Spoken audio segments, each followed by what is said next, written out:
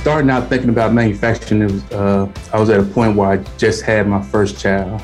At that time, I had a different mindset. My life was completely different, somewhat destructive at that point. Me coming into work every day, and I had to find a different way to start thinking, right? When I started doing that, I started reading different books, just started looking at a lot of people that were successful inside the company. I started looking at myself and wanted to come up and be something different and do something different.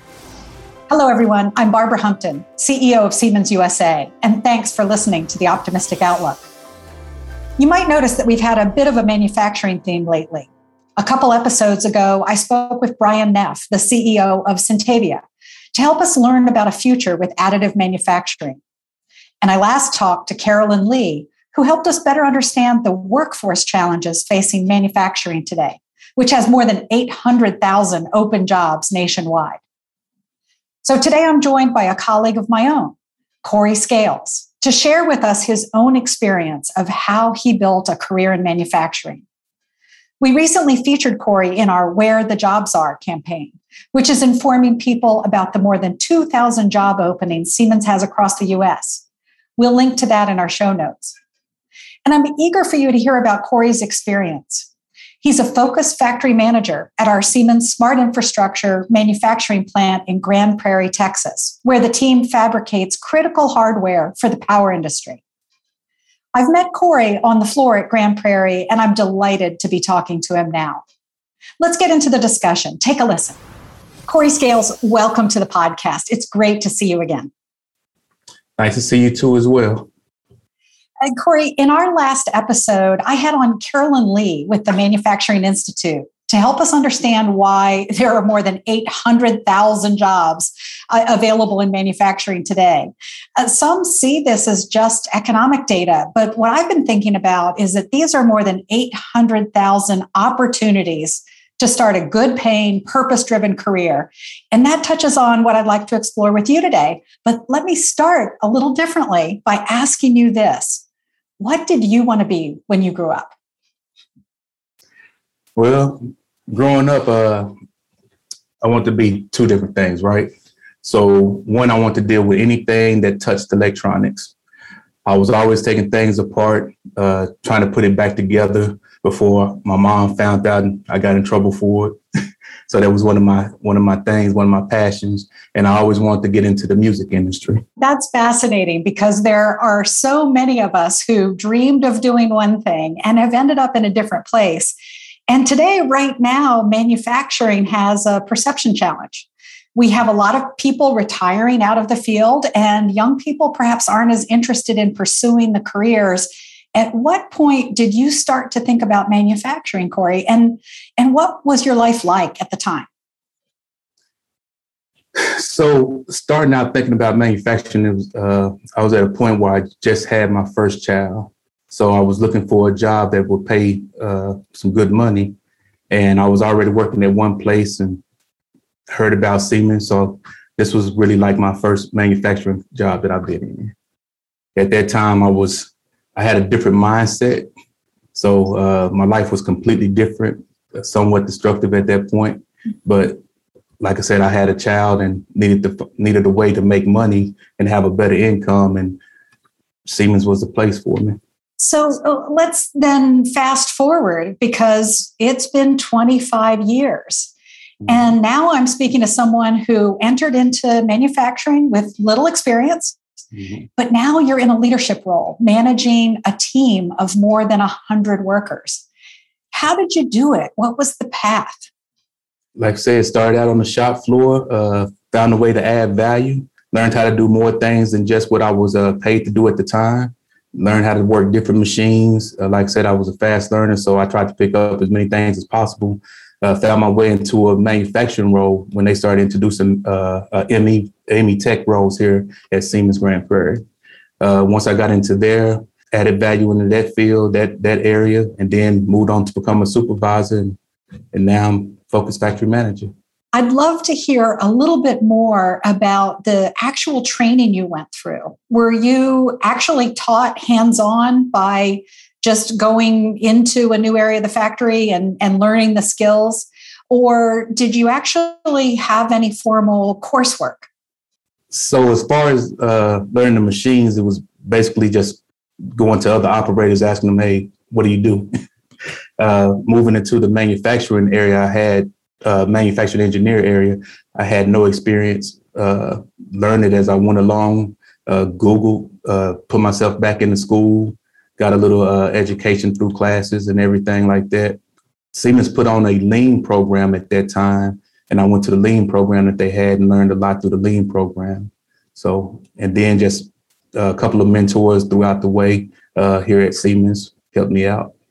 Yeah, the lean program, that's related to total quality management, the idea of being able to eliminate defects and streamline processes. Yes, ma'am. Oh, yeah. Green belt, black belt, did you achieve any belts? So I do have a black belt in Six Sigma. Right now, I'm working on my project management profession. So we just did some training on that. Actually got my whole team trained up on it. And we all looking forward to taking the test and seeing where it goes from there. Well, that actually brings me to my next question that I have for you. And thinking about the ways your own experience show us how to open up more pathways into manufacturing, I'd love to know how you've applied your own experience to mentoring and managing others on the team. So a lot of people feel like they don't receive the opportunity or don't know how to go about getting the opportunity in front of them. So I use my past experience. A lot of people are able to see that I came from the floor and moved up. So it makes them more comfortable to come and ask me, what did you do to get there?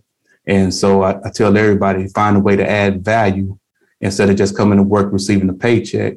You got to add value. They pay you to come in and add value to your work every day. It's not just to come in here and do a job. So that me just going through what I went through as far as the ME roles and the supervisor roles and everything else, then I'm able to go back and share some of those experiences with them and then tell them, hey, look, this is the course you want to take. Talk to your supervisor, tell them that you want to try to, exceed in this and do something different. And so I'm able to talk to them like that. They see me as a person from the floor. So it's easier for them to come and talk to instead of just management all the time. It's great advice. I mean, I think we find people around us all the time who are waiting to be asked. Mm-hmm. And in fact, there's a lot of opportunity out there if we just look for it ourselves. And Right. It sounds like that's the advice you're giving people, is to get engaged. And that's good advice. I'm curious whether you've seen much movement then, career development for the people you've been mentoring and advising this way. Actually, I have a few people that I've mentored have become supervisors now. So they're moving up, coming from the floor, closing area and assembly, fabrication workers. Moved a couple of them up to ME tech spots. A couple of them just went out for supervisor roles and seeing if they got them yet. I think that actually comes out next week for them. So we'll see where it goes for these next guys. And that's exciting. And Corey, what you're living out are the values at Siemens. And one of these in particular is the one we refer to as growth mindset. Mm-hmm. You know, this idea that curiosity and initiative are really the key traits helping us innovate for customers. And a point I'd like to make is that, maybe it sounds buzzwordy, corporate, but this is really essential for us at this moment we're in. We've experienced a pandemic that has challenged us in so many ways. And we also have technological transformation, say the investments in robotics right there at your factory. And these things are just redefining skills as we speak. How different is manufacturing today, culturally, and in terms of technology, compared to when you were starting your career? So starting out, we just had the basic machines, right? Mm-hmm. And now that we introduced robots, you had a lot of people on the floor getting nervous and scared, thinking if you got a robot, then you're going to reduce your head count, right? But instead of doing that, what we've done here at Grand Prairie is took that and took the robots and then took them out and got them training for it. So now they have a new skill set to add. No matter where they go, now they say there's no robotics. So they also know programming now. So we taught them how to program these robotics, the robots that we have on the floor. So we didn't have to get rid of anyone. We just repurposed their job. So now they have different skill sets that they can utilize wherever they go and inside the building as well, and continue to grow that way. That's really inspiring. And I mean, one of the things I've been thinking a lot about is, given that we've got 800,000 open jobs in manufacturing across the country, how much more could we be doing if more of our manufacturers were using the automation available to us today? I mean, it's exciting to think about how people can grow in their careers and make the factory more productive. What are some important actions that you think manufacturing leaders should take to address the talent shortage we now face? As far as addressing the talent shortage that we have, I think we need to get out to the schools, to the colleges, to the high schools, and speak to some of these, the ones that's coming up in this generation. I think it was around 2017, 2018. We brought a few kids in here from Kappa Camp. I think you were here at one point and spoke to them as well around that time. So we brought in a couple of kids, we showed them around, just to see what their aspirations were, what did they think about being in here and stuff. And they found some of the parts that we had as far as the automation on our ERTs and everything, with some of the machines, the way that they move, they found it interesting. And so we took them, had a little conversation with them to see exactly how they feel about it, and just to gauge them where they were at, and just show them the possibilities of some of the things that they can do besides the sports and everything else that they're taught and they've seen, in high school, play football, play basketball. Some kids don't know about the manufacturing side. So when you bring them into a facility like this and you start showing them, hey, this is another possibility, this is something that you can actually get into, then it opens up their eyes to a lot of different things. It's fantastic. And yes, I did have the privilege of visiting Kappa Camp and seeing a whole summer's worth of kids who are being exposed to things like programming and technology, and the opportunity to have mentors working with them. I mean, it's just a phenomenal program. In fact, we'll link to Kappa Camp in our show notes. Corey, now that you are yourself a leader in the manufacturing environment, I have to believe people approach you all the time asking about opportunities. What advice do you give to people who might be interested in a manufacturing career, but just aren't sure how to get started? So normally I tell them to go fill out an application for it. They're already doing one thing by asking for an opportunity.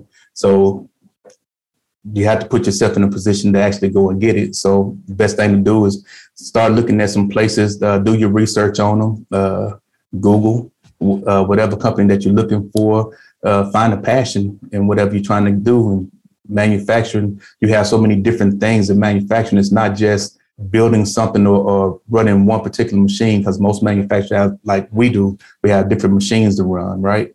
So you have robotics and everything else. It's just what do you like in that field? Do you like the engineering part of it? Do you like the manufacturing part of it? Do you like the assembly part of it? What's your passion about it? Tell me how your own purpose ties into your manufacturing career, and how can you see people finding their purpose in manufacturing? With my purpose, I was more about changing my mindset, changing me, period. Is what I started finding.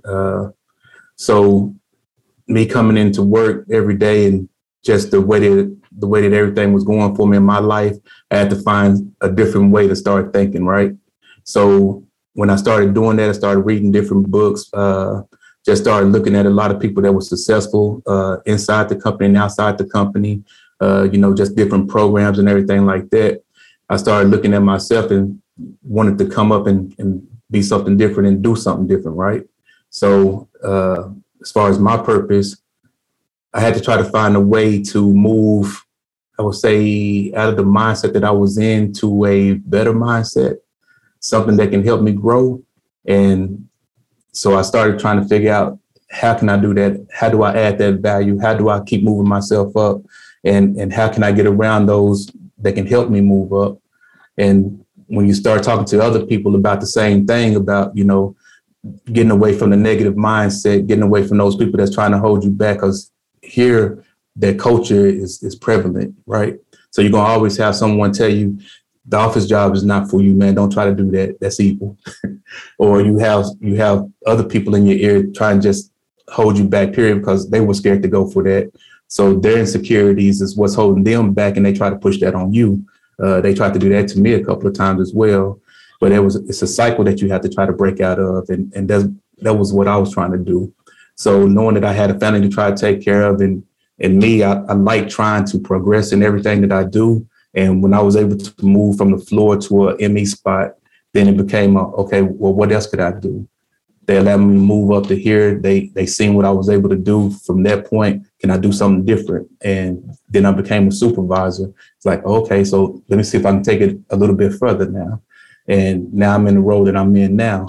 And at this role, I'm able to mentor in a different capacity than what I was as a supervisor. As a supervisor, I can reach people at a certain type of level, just the people that's working for me, right? And, coming off of the floor, some people look at you as the enemy. Some people look at you, okay, that's my new boss, right? So, but when you're in a management position, then now you have this other level that you can reach people at. So now I can reach the whole entire building of people that want to actually try to do something that's probably scared to ask for advice, or because of whatever they have that's in their life right now, or the person that's behind them trying to hold them back. So I'm able to give that mentorship that way. If everybody had the kind of initiative that you have, I mean, literally just applying at the place that you had an interest in, and then making sure that you were constantly engaged in important work, finding new ways you could help to add value. And then lo and behold, you're a natural leader. And here you are in a leadership position. And I just couldn't be more proud that I get to work with you. Thanks. But Corey, there's one way I like to end all of these discussions, and that is dreaming about the future. Okay. If we could have success with the things you've been talking about, if we could get people to, take this initiative and actually reach and get engaged in manufacturing, if we could be building this 21st century workforce with both the manufacturing skills as well as the programming skills, how do you envision this will positively impact our future? Economic growth. So technology is advancing every day, but you got to look at who's building it. Like right now, you have the generation that's being raised off of iPhones, off of iPads, smartphones, or anything like that. And these, the gamers and everything, if you brought that technology into a manufacturing facility, imagine the possibilities of that creativity and everything else that they can bring forward, the growth that it'll help with. Just bringing that inside of a system like Siemens, right? And right now we're doing digital.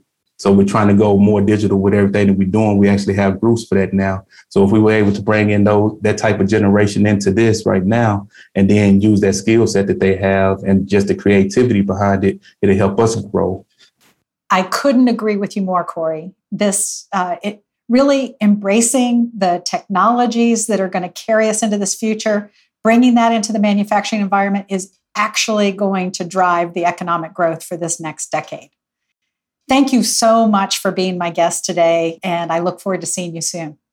All right, thanks for having me. Corey Scales, what an incredible leader. I'm buzzing with the ideas that he's shared with us today. I mean, think about the whole concept of bringing robotics in and not replacing people, but actually making them more effective, teaching them new skills and having the whole operation elevated. I had a chance to go to Grand Prairie after the team had been implementing some of these changes. And it wasn't just the efficiency of the factory that had improved. It was actually a safer place. People were spending less time on repetitive jobs and spending more time with their heads. So safer, higher quality, more productive. These have been tremendous benefits that have been achieved and under Corey's leadership. But, there's one other concept here. I was just blown away by this comment about purpose. You see, sometimes it's enough to have the purpose be achieving your own goals for yourself. Corey is an avid reader. And one of the things he's read while taking breaks in the manufacturing floor is Think and Grow Rich by Napoleon Hill. Does that give you a clue into how purpose-driven he himself is? Listen, go over to the show notes. We have lots of things to share with you there. Pointers to the blog, notes about manufacturing, and some details about Kappa Camp and other things you've heard about during this conversation. Thanks again for listening. Thank you for tuning in. Subscribe on your favorite podcasting platform or to the Siemens YouTube channel. And for show notes and more, go to siemens.com/optimist.